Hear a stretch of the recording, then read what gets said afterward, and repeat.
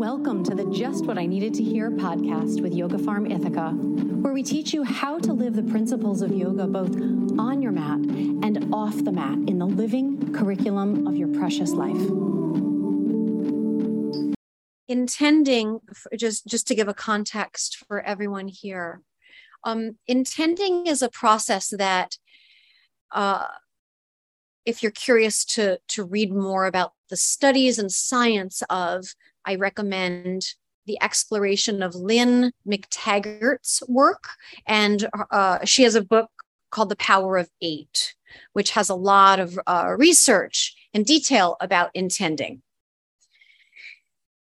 That said, intending for ourselves truthfully is the same as not resisting any emotion we're experiencing, right? If we resist being sad, we experience sadness. We're going to experience more sadness, right? If we're in a fight with it. So a simple starting point is simply intending for yourself. I intend, I welcome, show me, holding as an aspiration. Please show me, please help me.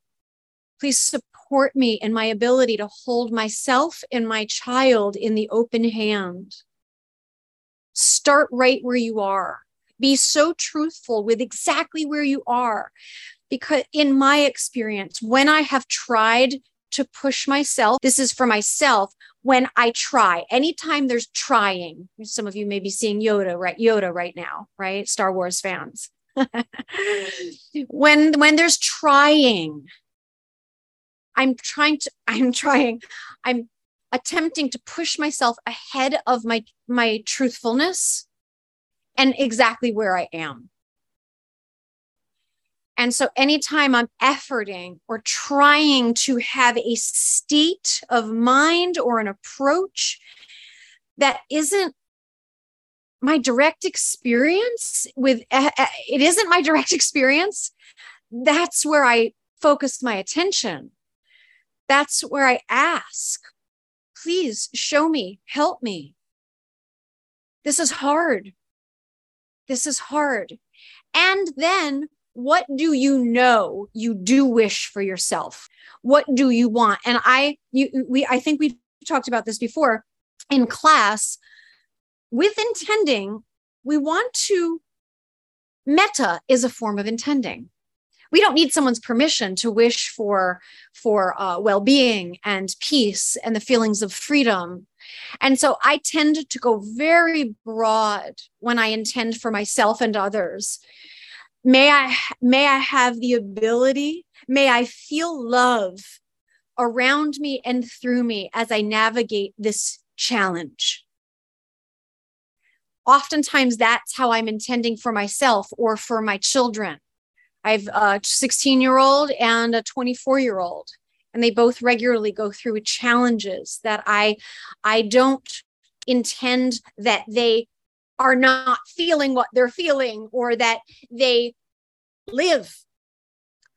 I'm intending that they feel love through them. I'm intending that I have the capacity to continue to be present in their eyes with their experience. These are the things I intend for myself. I intend that I can be present with myself. And as Jaya would say, not abandon myself and not abandon my child in the living moment exactly as it is. I can ask for no more. There's no more. The rest to me feels like I'm grasping, and where I want to grasp, right? There's that great expression, everything I've had to let go of has my claw marks on it, right? So where I want to sink in, I say, please help me.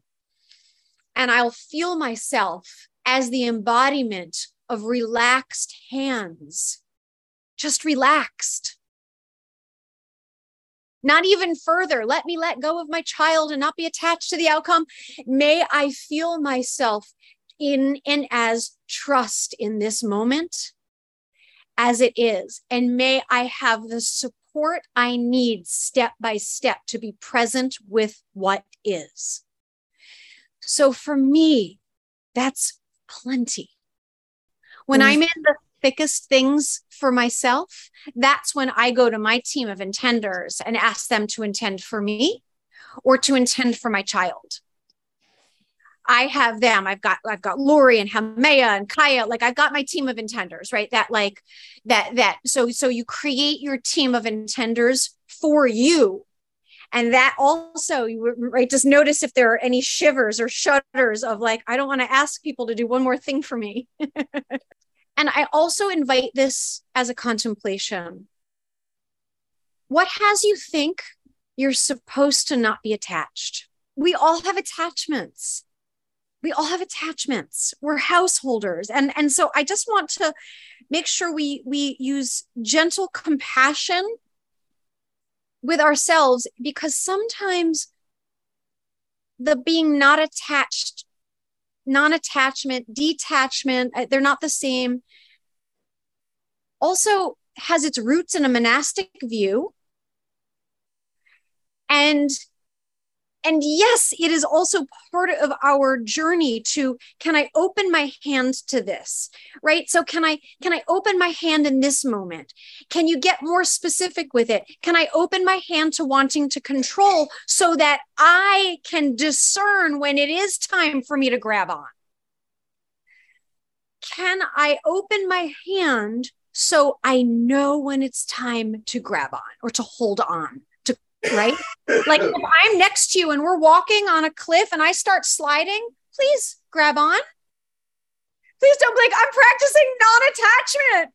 No, attach. Please grab me. Right? So for me, it's where can I authentically open my hand so I respond appropriately to the directions that say, scoop up.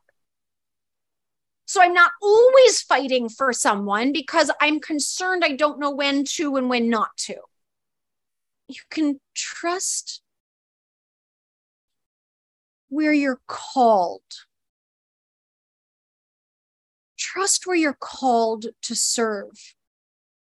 We have awareness of suffering. And when we're not suffering ourselves or in pain, we can always ask the question, 2 insight questions. What matters to me? What matters? I like the word matter because the root of the word matter is mother, mater. What matters? And to matter means it's here in the material plane. The goal isn't to be, equanimity doesn't mean we're like Spock-like, or where we walk past someone suffering or with a distended belly or an animal that's injured. When it's really happening or it's there, I ask, what matters to me right now and how am I called to be useful? Oftentimes my call to you to be useful is through intending, because it has you never powerless. So in its simplest form, and also don't dismiss when you say, I just throw money at something. I would invite you to reconnect with the language of that statement, because that is something. And if that's your call, that's your call. Not everyone is on the front line of attending to the suffering of animals in the way that everyone is called where they're called. So we simply want to be open and available to answer the call, to follow the command of the soul without diminishing ourselves or how we serve. Because there are going to be other areas where you're going to be really engaged with your sleeves up in something, and you can't be everywhere at once. So where you go where you're called, your soul will lead you with what matters to you. And it's different for us all. And if we all allowed ourselves to be with the question, what matters to me, and to answer the call we'd all take care of it all. It would all work out. I'm positive, just like the perfect potluck meal, right? If we all came to a feast, somehow magically, it's not like there's like only 18 desserts, which now that I say that out loud, that doesn't sound awful. So that's a bad example, but I mean, a very balanced banquet, right? You'll see that different types, different soul journeys from personality to essence experience their callings differently. So respect your calling. And remember, we're not here to not feel. We're here sometimes it's important to let the vastness of our heart crack open and let emotion and salt water move when we see suffering, because it washes through us. And afterwards, we're even more deeply anchored in the vastness of our own heart.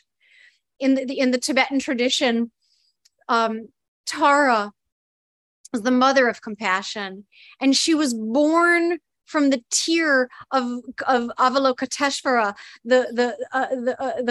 think of the father of compassion, and she was born of a tear.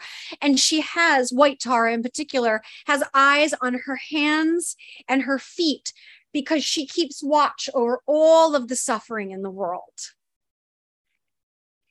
And when we can be present to it and recognize, I'm here to serve exactly in the way I'm here to serve. And so because we can't solve and fix it all, we want to attend to ourselves, because that's a stoic way of not allowing the feeling of the vastness of the ache of our heart. It's okay to feel the ache of our heart. If we deny it, it persists in a stiffness. And when we allow it, our elegance and our grace returns.